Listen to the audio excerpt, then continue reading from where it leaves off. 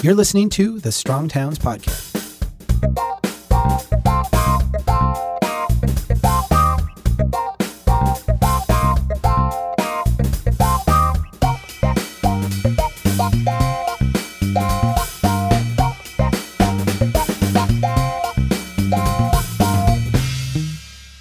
Hey everyone, and welcome to another edition of Ask Strong Towns. I see some folks are still trickling in, but I'll go ahead and give the intro. I think a lot of you all are pretty old hat at this by now. I'm Kea. If you haven't met me before, I'm the person who sends you all your emails every single week pretty much. And this is the man himself, Chuck Marohn. How are you doing today, Chuck? Yeah. I'm the guy who used to send emails, but wasn't very good at it. So now we have competent people doing that. That's a little modest, but okay. This is Ask Strong Towns. And the way this works, if you have never done one before, is pretty simple. We've got a little list of questions that have been pre-submitted by other members, but we also want to hear questions live from you. There's a little button at the bottom of the screen that says Q&A. That's the one you want to hit if you have a question at any point during the webcast. You can submit one kind of now or in 30 minutes, whatever you want to do. My only recommendation is don't use that chat feature because I am not looking there for your questions. That's for you to talk about how great both of us look today, what's on your mind. If we have a resource or a link to share with you, we're going to put it in there, but we're not looking for our questions there. After we get through as many as we can in the next 45 minutes, an hour, we're going to strip the audio off of this and download it into a podcast for your future listening pleasure. So you will have another chance to listen to this and also view the live video. If we talk a little bit fast, no worries. It is preserved for the ages. So I'm ready to get started if you are. Let's go Chuck. for it. Let's do it. Yeah. Let's rock and roll. Okay, I got one from Jacob Sheridan. Strong Towns regularly advocates for street trees. The arguments may make sense, but I have yet to see my biggest concern about street trees addressed, which is that tree roots can wreak havoc on water and wastewater lines, creating huge repair costs. Are there strategies to plant new street trees while protecting the underground utility infrastructure? This is actually one that gets raised a lot in my town of St. Louis, where we got clay pipes, we got all kinds of things that are aging and that are very, very penetrable. So I thought I would ask my buddy, the engineer, Chuck. Yeah, it's very interesting. I get this a lot too. And, you know, as an engineer, I ran into this in many places. We would photograph, and the technology back in the 90s when I looked at these was not as good as it is now. But they put like a camera through the sewer pipe, and you can watch the camera go through and you can see the tree roots coming in, and yeah, they do a lot of damage. I mean, if you're a tree root, you're looking for water, and a sewer line, you know, you might not, we might not drink it, but a tree will find that very tasty. So yeah, there's kind of a natural kind of mechanism there that happens. Here's the interesting observation that I have. I don't have a perfect answer for this. I live in an old house. We get the tree roots cleaned out of our sewer pipe, you know, every few years. We did before we moved in. I'm planning to done this summer. It's one of those, like a maintenance thing. I go around to cities that are gorgeous and have street trees that function really well. And the trees provide a valuable purpose, both in creating a comfortable environment, for kind of dampening that hardscape, for, you know, framing the street. In terms of the design of the public space, the trees are really important. You go to these places, and I know they got old pipe underneath, and somehow it magically works. I believe it works because there's some dedication to maintaining it all. There's some actual like acknowledgement that this is an ongoing maintenance issue that we're going to have to deal with. And the cost and the effort and the expense and the attention we're going to pay to that is worth the other side of this equation. The places that I see that obsess the other way, they're like, we got this pipe and we got to keep tree roots away from it, are also the same kind of places that say, we got this street and we got to keep the trees far away from it. We got to keep people far away from it. We got to do all these things to make maintenance of this stuff very like quick, easy, and low cost. And I'm just going to categorize those places as generally unlovable places. Steve Marohn talks about this in his book, The Original Green. He says, places where they focus on low maintenance are basically wind up to be no maintenance kind of places. They're places where nobody cares to maintain them because they don't have a lot of value. They don't have a lot of character. They're not loved, in his terminology. And I've come to embrace that terminology. I think it's very good. So I think that engineers are right that, street trees become a difficulty in terms of underground pipe. It's less of a difficulty with modern PVC pipe than it is with the old clay tile stuff that's been in there 100 years that needs to come out anyway and be replaced largely. But, I think engineers are right that this is a problem. You could also say a lot of, parked cars on the street are a problem. Sidewalks are a problem. The leaves that fall from trees are a problem. Right.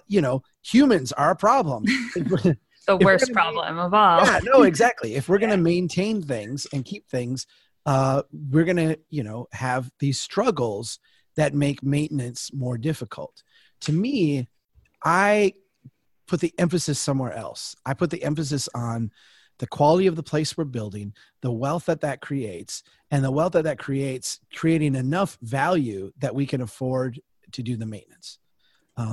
When we do it the other way around, say, how do we make the maintenance as cheap and easy as possible? You get places that are cheap and non-viable and non-functional over the long term, and then you don't have the money to do even the cheap maintenance. Well, and I just want to point out one more irony here, Chuck, which is that the kind of places that are prioritizing ease of maintenance of a street in terms of like snow clearance and things like that are often the places that are not doing the math on the repair and replacement costs of those streets, which is often far more substantial. Yeah. So just to complicate our conversation about maintenance a little bit more, what kind of maintenance should our cities be embracing, and what kind of maintenance costs should we be a little bit more cautious of, because they're saddling the next generations with levels of debt they won't be able to sustain. That's very true. And I'm actually bringing up my book right now because I have a line in there I wrote about maintenance that, when you write, like, things come out that yes. they come out of your brain in a way that you're like, oh, that's quite delightful. Where did that come from? And I have a whole, in chapter 8, I talk about the barbell strategy and making like good investments. And the barbell strategy is from Nassim Taleb for folks who aren't familiar. Yeah. You have to read the book to get that part. The book is anti-fragile. But here, let me just, there's a line in here that I really particularly like. Oh yeah. So let me just read this part. Instead of prioritizing maintenance based on condition or age, cities must prioritize based on financial productivity. They need to stabilize their centers of wealth by taking care of them. Any list of priorities must start with the most urgent needs of high productivity neighborhoods and proceed through all the current needs of those places before moving to other parts of town. And then here's the part that I like. Mow the grass, sweep the streets, patch the sidewalks, pick up the trash, fill the potholes. These are the urgent needs that need to be prioritized. And I go on, and later I say, I'm describing maintenance that is more like the way the Walt Disney Corporation maintains their theme parks. Ongoing basic maintenance with an attention to detail. See a street light out, replace it. See a weed, pull it. See a crosswalk faded, repaint it. See a sidewalk broken, fix it. The neighborhoods that are generating such wealth for the community need to be showered with love. And I think that the street tree thing gets to that. Yeah. If our idea is we're going to put in a street tree and we're going to come back 40 years later and see what happened, that's like a loser scenario for anything that you do. If the idea is that we're going to put in a street tree and we're going to do these other things, and when that street tree grows and like dislocates the sidewalk a little bit, we're actually going to go in there and fix that. When the street tree changes and evolves and like the leaves fall, we're going to sweep them up so they don't wind up in the storm sewer. If we're going to dedicate ourselves to actually take care of stuff, that's an obsession that I think needs to be higher than, okay, in 40 years, this street tree will impact this pipe under the ground. I don't care. Absolutely. Yeah. Well, and that's the kind of long-term maintenance obligation that facilitates a sense of care and community. I think that's a really good answer. Let's go to a question from Joel Zook, which, as it happens, Chuck, you and I recorded a podcast yesterday where we kind of answered this question. So consider this a preview. How does a land value tax argument work in a predominantly rural area? How would it affect the taxing of agricultural land specifically? This is exactly what we talked about. Yeah, so no, I'm it's excited. It was a really good conversation. Okay, good. Because we did do the whole Upzone podcast is a little bit about this one this week. So I don't think that a land value tax would apply to, like, say, a rural area. I mean, that's not the place where I would look to be applying it. Where you really, I think, have the biggest problem right now with our tax structure being at odds with our land use pattern, you can think of it as areas where we have made large investments in public infrastructure, which is not a rural area. It's where we made large investments in public infrastructure and you don't have the productivity to handle that. In those areas, there's basically this huge public ante in place and the private investment is like way, way less than what is needed to justify it. Those are places where, in a sense, we should be taxing commensurate with what the public ante is. And I think, the feedback loop that you would get from that is that right now, I worked on so many projects as an engineer where people would want us to put in the sewer and the water and everything else and then leave their land undeveloped so that, they would pay their assessment but they would sit and wait till everything developed and their land went way up in value and then they would sell it at this really high price. In the meantime, the assessor would keep their land really low. Even though we put in the sewer and water, there's a lot here in town I looked at that was valued at $4,000 and there was $40,000 of public infrastructure in it. I'm like, that's insane. What happens is that the demand or the call for this public investment is essentially like risk-free and tax-free and low cost for the people demanding it. And it induces a lot of crazy spending. If people actually had to pay not only for the investment, but for like the opportunity costs of having that in place, we would get less like crazy infrastructure built, but more people like using it well once it was in place. To get like to the question, how does this apply to rural areas? I don't think it does. I really don't think it does. I don't think that the land value tax is an answer for anything that's happening in rural places. And for an ideal city, like I look at my town where we have urban, like clearly urban neighborhoods, we have suburban areas, and we have more rural areas. If I could have my way, we would have a land tax in the urban areas. We would have a land tax in the suburban areas. And as you flipped over into the rural areas, we would have some type of property tax or something that would be different. Yeah. A lot of cities are not able to have that level of nuance, which is a good reason to make cities and rural areas rural, like governed in a different way. Yeah. That's a really good distinction. Well, and that brings me, we have a lighter list of questions this week, so I'm just going to ask you some of mine that have been on my mind lately, Chuck. Another question I get a lot, and it's similar to the question about like, how do these land value tax per acre arguments apply in an agricultural context, is how does it apply to parks? A public park isn't generating tax per acre, right? Is Strongtown's anti-park? Are we saying that every inch of developable land like must not be squandered? What do you do? What sort of ratio of tax to service are we looking for in a park context? What sort of metrics are applying in these situations? That's a deep question. Yeah. I'm going to give you two examples to kind of answer that. The first one is this little pocket park we wrote about in Grand Forks, North Dakota. This is a place where you had a vacant lot in a downtown that had been decimated by flood. A building had been torn down because it was not occupiable. And essentially the community was waiting for something to go in on this site. Instead of having a vacant property, they put in a little pocket park. They made an investment there and they put in some benches and some vegetation, and it was a really great little gathering spot. But then someone came in and said, I'm ready to develop this. Like I like the downtown is really starting to hop and I would like to fill this in. And a lot of the community rose up and said, no, we love this park. We love green space. That's a park that needs to go away. Like that's a park in a spot where like its greater value is as part of a coherent Main Street downtown. And in a sense, like that was a transitionary use of that spot as a park. Let me give you a second example then.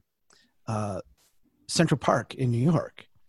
I don't think there's anyone who, would advocate for subdividing this and selling it off and thinking that that's going to create a ton of value, even though Manhattan is some of the most valuable real estate in North America. Yeah. Why is Manhattan such valuable real estate? A lot of it is because of Central Park. Central Park, because of its location, because of its design, because of how it's oriented and interacts with the land around it, has generated enormous amounts of wealth for the broader community. When we look at parks, when we say we want parks in our community, they're a public good, we want to have them, you're going to get no disagreement from me, and you're going to get no disagreement from Strong Towns. The only nuance with a park is you've got to ask, like, what is its function? If the function of it is to be an active gathering place, a place like Central Park, you design it in such a way that it actually reflects and builds value for the land around it. Yeah. That's how you make a park like magnify itself. So often what we do is we go and say, okay, well, here's the cheap land we can get out on the edge of town where we can put a park isolated from everything else. And we'll go out there and we'll put in a big parking lot and we'll expect people to drive to it. And the thing you get is you get then an amenity that is, functional as an amenity itself. And it might build wealth the way like a gym membership builds wealth or having a movie theater builds wealth. It's like an amenity for the community. But it doesn't build physical wealth in that when you're in proximity to it, your property becomes wealthier. And so I think when we want to get into the finances, what we're talking about is a design approach to parks that uses them to leverage the private sector wealth of the land around them. I have this like pithy saying, if you build a parking lot for your park, you're doing it wrong. You're designing your park wrong. Yep. If you're building your park to make the land around it really valuable, now you're doing it right. Let me give you kind of an extreme example of this. Yeah. I had a city once that got a bunch of land donated to them for softball fields. It was horrible land. It had a lot of topography. It was completely wooded. It didn't make any sense at all. Like it was really bad land. And plus it was like 1.5 miles, 2 miles out of the core of town. They had ball fields in the middle of town that were in disrepair. They weren't taking very good care of them.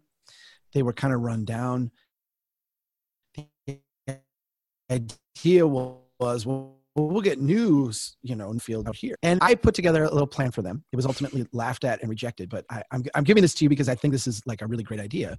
I put together a plan for them to subdivide and sell off lots that would have essentially been like the outfield of the existing ball fields. So you think of like the fence, the home run fence. 20 feet beyond the home run fence would have been a series of like condo units, like those are the small towns, so they weren't huge, but like development, like lots that we could use not only to sell this land, but use that revenue then to put into fixing up our properties, fixing up our lots. In that case, the ballpark is a huge amenity for these condos. Imagine coming home from work and being able to sit on your back step and watch a softball game. Yeah. I know a lot of people who would love to do that. For us, it's like a foreign concept. We'd rather have a big parking lot there so the person across town can come in. I think that if we think of development and parks that way, how do we create spaces where people interact with the park organically and naturally? Now the park becomes an amenity that creates real wealth that we can capture. I think that's great. And I appreciate you resisting my trick question, which was to give you a metric, because I know you and I know that it's going to be a messier, more sort of iterative set of questions, but ultimately are going to get us to a better place in our places. So if you're just joining us, I've seen a couple new folks filter in. Feel free to add those live questions to the Q&A. But let's go ahead and go to a question from Carolina Rodriguez, who says, in our town, we are dusting off a tool we had on paper but have not used much in practice, our land bank. What does a strong town's approach to a land bank look like? How about we start with, what is a land bank for people who aren't familiar? And I am getting a sigh out of you. So yeah, no, I don't.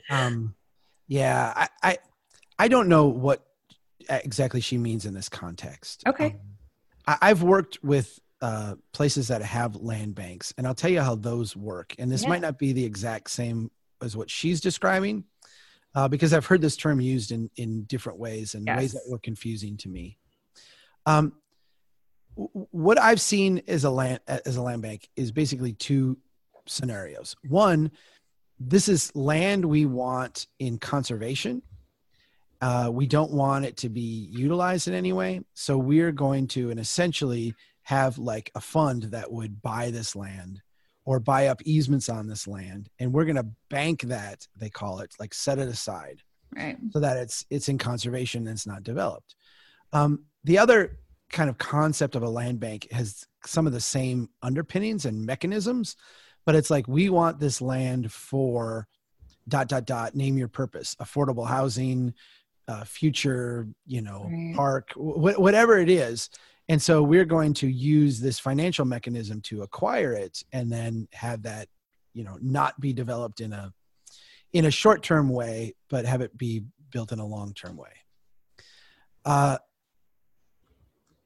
I find those schemes to be well-intentioned, but kind of like Band-Aids of a deeper problem, dealing with a symptom of a deeper problem.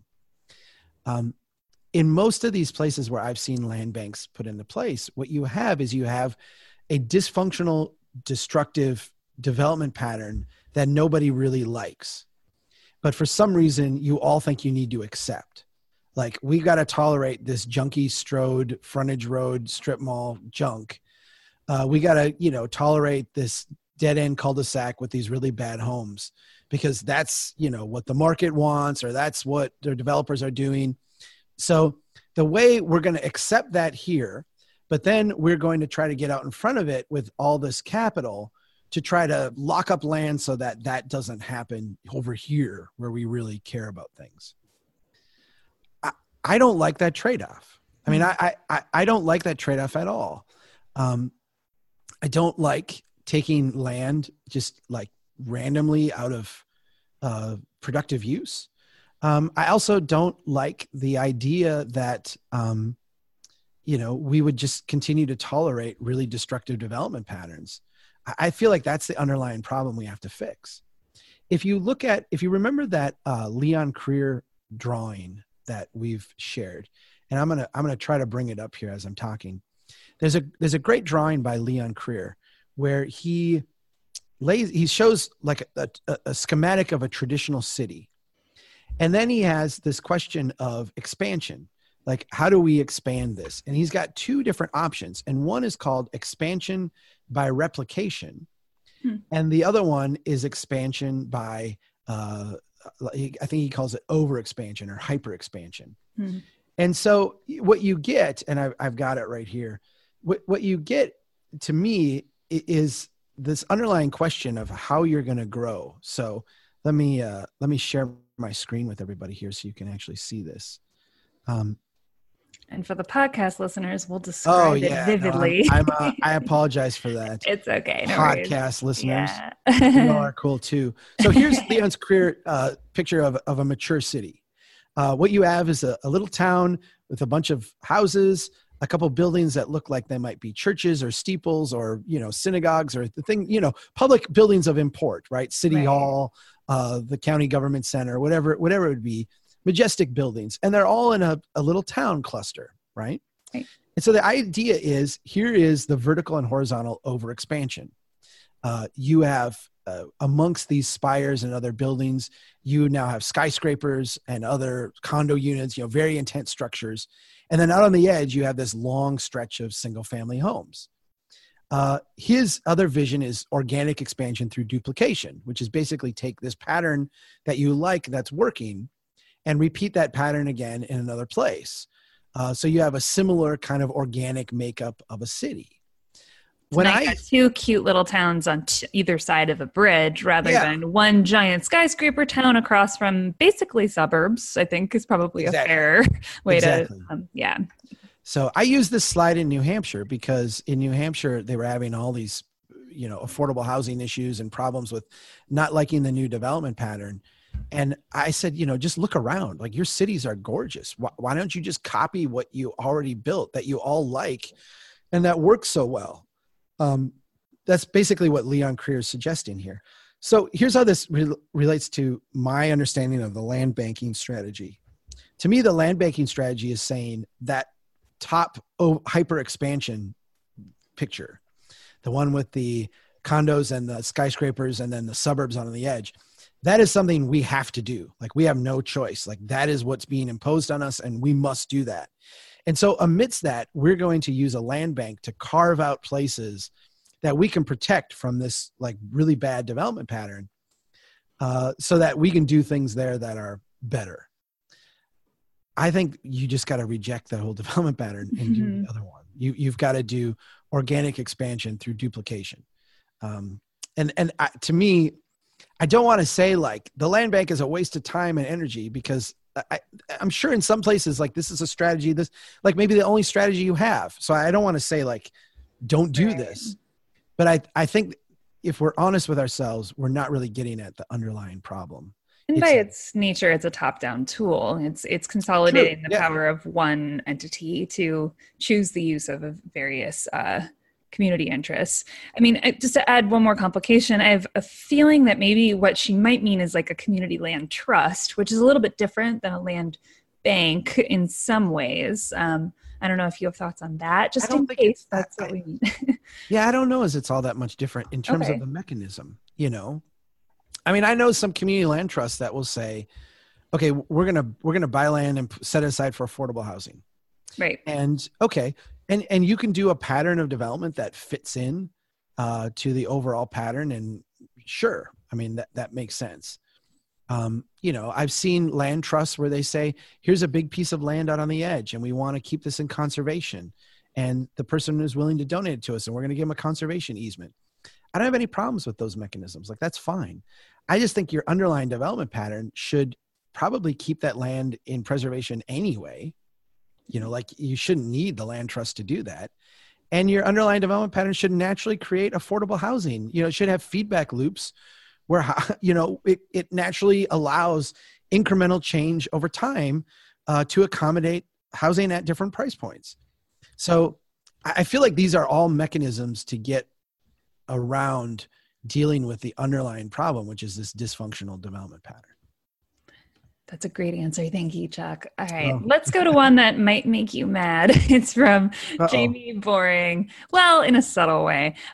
Jamie asks, what is the definition of a vibrant downtown and why is it important to have one? The reason this might make you mad is because I have heard that you're not a big fan of the word vibrant, Chuck. Yeah. Let's talk about why. Well, why don't you're the very like eloquent person. Why don't you tell me what your definition is? Because I'll just say up front, this is not a trick question because I don't have a better one than you. Like, I'm not trying to put you on the spot and stump you here because I'm not going to have anything great on this one. Well, vibrant for me is a challenging word because it kind of has become meaningless. It's been co-opted by not just the planning profession, but all kinds of placemakers to mean what they want it to mean. For me, as an English major, as a holder of a graduate degree in the humanities and the English language, vibrancy should mean many diverse interests interacting and ricocheting off of each other in a sort of effervescent system in a way that is dynamic, is interesting, is ever-changing. That's what vibrancy should be. What vibrancy tends to mean when I see it used out in the world is like this condo complex has a vibrant sense of community because we have a rec room. It's being used as a shorthand for whatever you think is the good life. And I'm not a big fan of that. What I'm interested in is not what I think of as what's vibrant, but what is actually going to happen as the result of many, many factors coming together and organically putting out energy and creating a place. So a vibrant downtown, I think, is crucial if you mean it like the way I mean it, not to be narcissistic. Right. But downtowns, I think, by their nature, they should be a diverse range of interests in a contained space, doing their thing, growing and evolving and changing. And we've limited that in a way and made things static and inert, which is the opposite of vibrancy in my mind. I'm going to ask you a follow-up question. Please. Because I agree with everything you just said, by the way. That was an answer that I'm 100% on board with. Yeah. Would you consider and let's take like a virgin rainforest or a kind of pristine natural environment, very untouched by humans. Would you consider an environment like that to be vibrant? A rainforest, absolutely. Okay. Yeah. In what dimension, though? In what dimension? Insofar as you have eco-diversity, everything that I just described in the built environment and in the human scale, that applies absolutely in a biological space. Sure. Yeah. Okay. Here's what I want to point out then. And this is where I think I run into trouble with the whole like vibrancy vibe and conversation, because it seems to be a very like a Main Street kind of mindset. The rah-rah crowd, like, oh, we want vibrancy. Part of the vibrancy that I think you and I agree on is found in natural systems. Right. It's a byproduct of cold, hard destruction. That too. No, it is. It is. It's part of what makes a rainforest a vibrant place. Part of what makes like a natural ecosystem a vibrant place is that losers are destroyed quickly and mercilessly. I wrote a horror movie or horror novel set in the rainforest. So I know this better than most people. So like, how many bugs die on a given night, and it's in the billions in the rainforest. It's bizarre. It is carnage all over. Constantly. And so I think like we think of, I think your description of like the rec room is really good, because a lot of times when we're talking about vibrancy, we're talking about these like antiseptic places that, everything's laid out nicely and the band is playing over here and you've got like the street minstrels and, all the like clean, happy people are there. And a flash mob starts up in the middle of the park. Yeah. Everything's so live. Yeah. Right. And to me, when I like get into like what is vibrancy, it is this ecosystem that is the anti-fragile kind of ecosystem, where you've got a certain amount of adaptation, a certain amount of early destruction of bad ideas, with an incremental shift to good ideas and good thoughts and good adaptable strategies. It's not necessarily a place that looks always like, pristine or what you'd put on like the front of your Main Street marketing brochure. But it has a certain like resilience and adaptability to it. To me, that's what vibrant is. And I don't think that's what the happy marketing people want to think of it as, but that's what I would think of it as. I mean, I will say though, that when you say that, I don't want it to make it sound like we want to come in and kill every mom and pop store on Main Street. It's survival of the fittest, Darwin. What we mean is that probably more likely lots and lots of small business has more of a fighting chance, because we have a system that is allowed to grow and change to suit the needs of many, many players, rather than being engineered to suit the needs of a few players. Well, let me get into that. Let me give a concrete example of that. Please because do. You can go to, okay, let me throw my favorite kind of comfort, happy place under the bus. Oh no. You and I can go to downtown Disney, which we have. Yep. We've had many meals there together on staff retreats and otherwise. So we can go to downtown Disney and you can see, the Gap and the Disney store and Jamba Juice and, you know, all the like chain restaurants and chain shopping places they're all there. They're all like lined up, and you've got street musicians and you've got people walking around, and you can say, oh my gosh, this is a vibrant place. This is a vibrant place. And I think in one like narrow definition, it's some of the most vibrant acreage in North America. There's no doubt about it. What you won't see is this like ecosystem of businesses. It's Right. all very like artificial. It's all very dependent on the whole Disney complex around it. Yep. If that goes away, like this vibrant place just dies. It's an artificial construct. If we go to your main street, I'm not saying like, let's go in and wipe out every ma and pa coffee shop.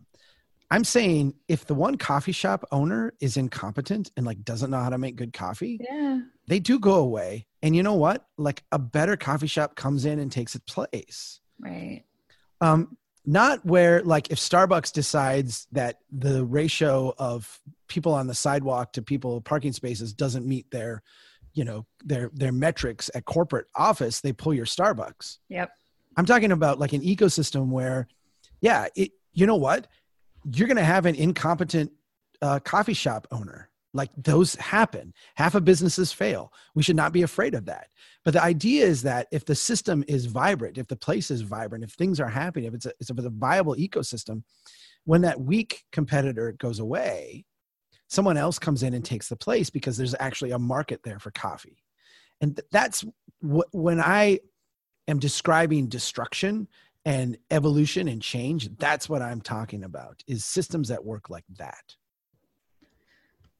I think that's great. And no disrespect to Disney, we would love it if you would be an official Strongtown sponsor, because we go there a lot. And I have gotten more than my share of urban planning lectures about how amazing Disney is in so many ways. I'll tease this. Yeah. When I put the book proposal together and signed the contract, part of what I did is I said, you know, I'm planning these follow-up books, and the Wiley and Sons has like a right of first refusal on the next one. The last one in this series, and I think there's 5, the last one in this series is urban design as seen through a Disney theme park. And my plan was to say, like, here's an urban design challenge, like in my community and other communities, here's like a thing that we've struggled with. And here's how they fix this at you know, one of the Disney resorts or theme parks or what have you. Because the one thing that Disney is, yes, it's an artificial environment. I'm not going to argue that it's not, but they are obsessive about design details, just obsessive. And it's one of those things where I've brought a lot of people to Disney parks who struggled with design issues, because you're looking at like a personification of it. You know, when you look at a caricature of, yeah, I didn't notice that Barack Obama had big ears till I saw a caricature of him with big ears. It's one of those things where caricatures like take certain details that people aren't nuanced to, like me. And it enhances them, so you start to notice them.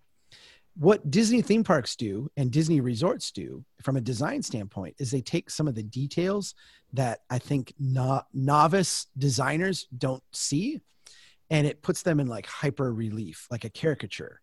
So I can point to them and like say, like, look at, here's what they did here. And it becomes very obvious.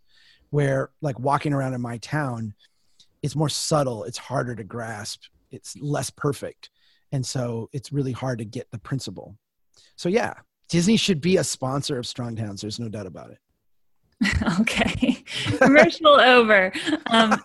Let's go ahead and say last call, hit us with those live questions. Otherwise, we are going to a question from Stephen Jacques, who I consider the MVP of the Ask Strong Towns podcast. He always has interesting questions. Stephen asks, does the higher density of the traditional development pattern require more urban infrastructure, for instance, water and sewer lines, complete streets, networks, etc., in order to function? And here's the meat of the question. If so, how does a rural town/area incrementally grow in the traditional development pattern without building pricey infrastructure first? So I think Stephen is asking sort of like the chicken or the egg question. Yes. About how can a rural town, specifically not agricultural lands, we've had that conversation, you and I, Chuck, get bigger in the traditional way without laying down a bunch of pipes and saying, if we build it, they will come. I love it. That's a great question. Mm-hmm. Let me casually disregard the question. Okay. The number of places that this question would apply to is infinitesimally small in North America. Right. In other words, the problem that most small towns have in North America is that we have way too much infrastructure already. Right. In other words, we've already gone in and built it, and now we have way too much and we don't know what to do with it. So in the handful of places where it's the opposite, where we don't have this, but we're trying to grow our small town, and that growth is like going to happen and be viable, which you're talking about like a tiny, tiny amount of places. Right. I've thought about this a lot. If you look at the pictures of the incremental development pattern from my hometown that I use in the curbside chat, I do another presentation that's related on infrastructure investment. And I point out in those 3 photos, if you look at the public infrastructure, what you see is that the infrastructure is scaled to the development pattern. Yep. So in the first iteration, you've got this little line of pop-up shacks. And what does the public street look like? A barely graded bunch of dirt. Like there's no public infrastructure there at all. And what you can picture is that, people have maybe like a well that they're using with a hand pump or something. I don't know, like a little well, like individual well. And out back, they got an outhouse. Yep. I'm not arguing that we should go back to hand pump wells and outhouses, but I think like understanding that the public investment was kind of scaled to the private investment is important starting point. The next iteration, then, you've got these pop-up shacks are gone, and you've got these 2- and 3-story wood structures. And if you look at that, what you can see is that there's now wooden sidewalks. The street is like well graded and well maintained.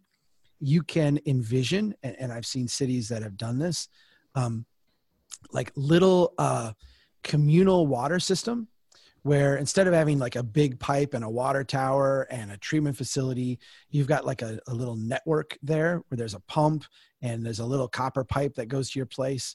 And you're not getting enough water to fight a fire, but you're getting plenty of water to fill your coffee pot and, do the things that you need to do on a just regular basis. There might be a series of like pressure tanks or other things to do some water storage in individual places. So there's like microsystems that you can build that would handle some of this stuff. The same with the sewage treatment. You can have, a communal system that handles 5 different homes, has some, high maintenance costs maybe at times, but you can make that like incremental leap. If you look at the next photo, then in that series, those 2- and 3-story wood structures are now the buildings that I describe as brick and granite. They're the more permanent structures. And if you look at the street, what you see is that the sidewalks now are no longer wood, they're concrete.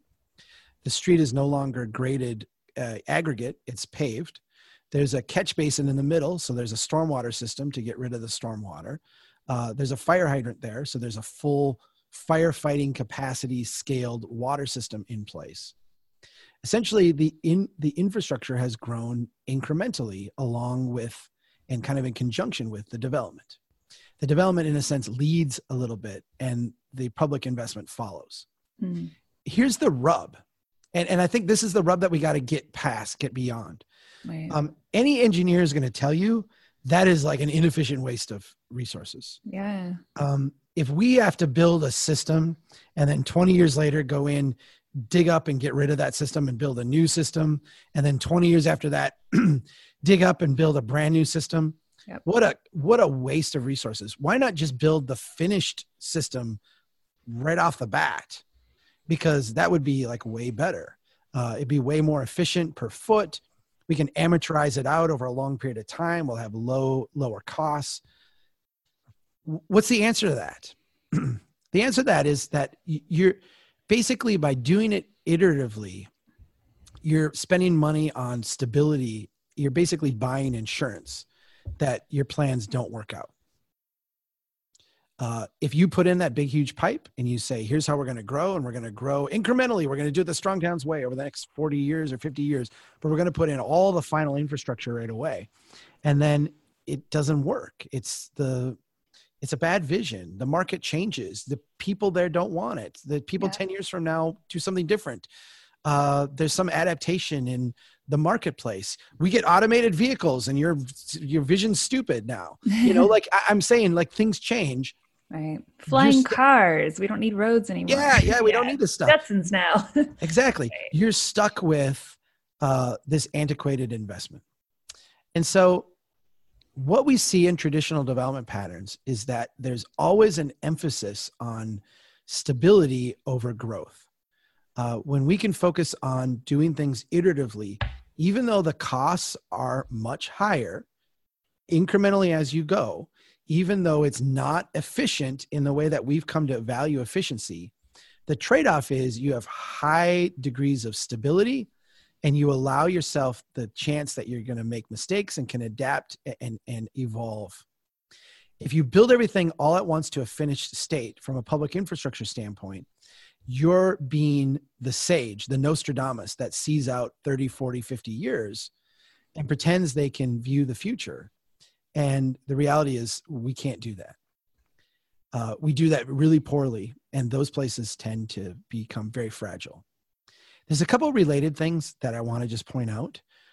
One, if you are an engineer and you get paid to do infrastructure, there's not a lot of incentive for you to ponder systems that are iterative. It's a much easier sell for you, and you can make this very clean efficiency argument that you do things all at once to a finished state. That doesn't make engineers bad or corrupt. It just makes them myopically focused on one variable, that being efficiency, as opposed to the overall long-term stability. The other thing is, if you're a politician, you've got the same thing. If I can solve this problem for all time, maybe they'll put a statue of me in the middle of town, like seriously, I will get the ribbon cutting. I will get the big thing. If I deal with this iteratively, I know what's going to happen. 15 years from now, they're going to be saying that cheapskate Marohn, who was the mayor back when we did this, didn't make the investment. Now we got to go in and dig it up and redo it. What a waste of time. What a waste of energy. Why didn't we just do this right the first time? We didn't do it right the first time because we did it right the first time for where we were. Right. And now we've grown and evolved into a different place, and now we need to change it. It's not efficient. Get over that. Get over that. We need a t-shirt that says on the front, "You're not Nostradamus," and on the back it says, "Get over it." So that'll be good. Yeah. Well, I think that's a good note for us to end on today, Chuck. Thank you so much for taking your time to answer these questions. Thank all of you all for asking your questions. If we didn't get to a question, please do ask it on strongtowns.org/askstrongtowns. There are dashes in between all of those words. Sorry about that, but you'll figure it out. Are you serious? I know. Strong-towns. I know. We got to fix it, but that's an easy thing to do. Let's put out a little plug too for the knowledge base and all the work that's been going on in that. I think, Jacob Moses is our community builder, and he's taken on this project, and I think done a great job with him and Daniel both in trying to field some of these questions and answer them, systematically, so that we build up this knowledge base, so that the people who come after you and me and the people on this call who have questions can find a repository there where they can get them answered. So if you have a question and you don't want to wait for one of these or do the ask question roulette, go to the knowledge base. That URL is easy. That is help.strongtowns.org. It sure is. Well, and the added benefit of the knowledge base too is both Chuck and I are on there, but also all of the great minds in the Strong Towns movement are on there too. So you're going to get, talk about vibrancy, a more vibrant range of voices and perspectives on your issue. This is really the space for if you need to ask Chuck a question, which I think a lot of people think that they do until they realize that, Chuck, you don't know nothing. Just That's kidding. True. No, it's funny because you remind me of another line in the book I wrote, just like, in the phase we're in the stage of building, if we're in 1950s America and you're going to build highways all over the place and the engineers are the experts. if you're in the year 2019 and you're trying to make your city productive and viable, humans are experts, like people are experts. That's what that's the point we're at, is that the iterative, humanity in all of our places becomes the area of expertise. Totally agree. I'll follow up with the knowledge base. You reminded me that, there are all these people who are also adding thoughts and answers and comments on the questions that are submitted. If you're listening to this and you're one of those people, and let's just put like a name on it. If you are like a Strong Towns know-it-all, I'm totally cool with that. Go to the knowledge base and be the expert. That would be awesome. That'd be really cool. Yeah. Ask your own question and answer it. That would be wicked. I love that idea. All right. Well, thanks everybody. We are signing off, and we will see you next time for another Ask Strong Towns, and keep doing what you can to make your town a little stronger. Bye. Take care.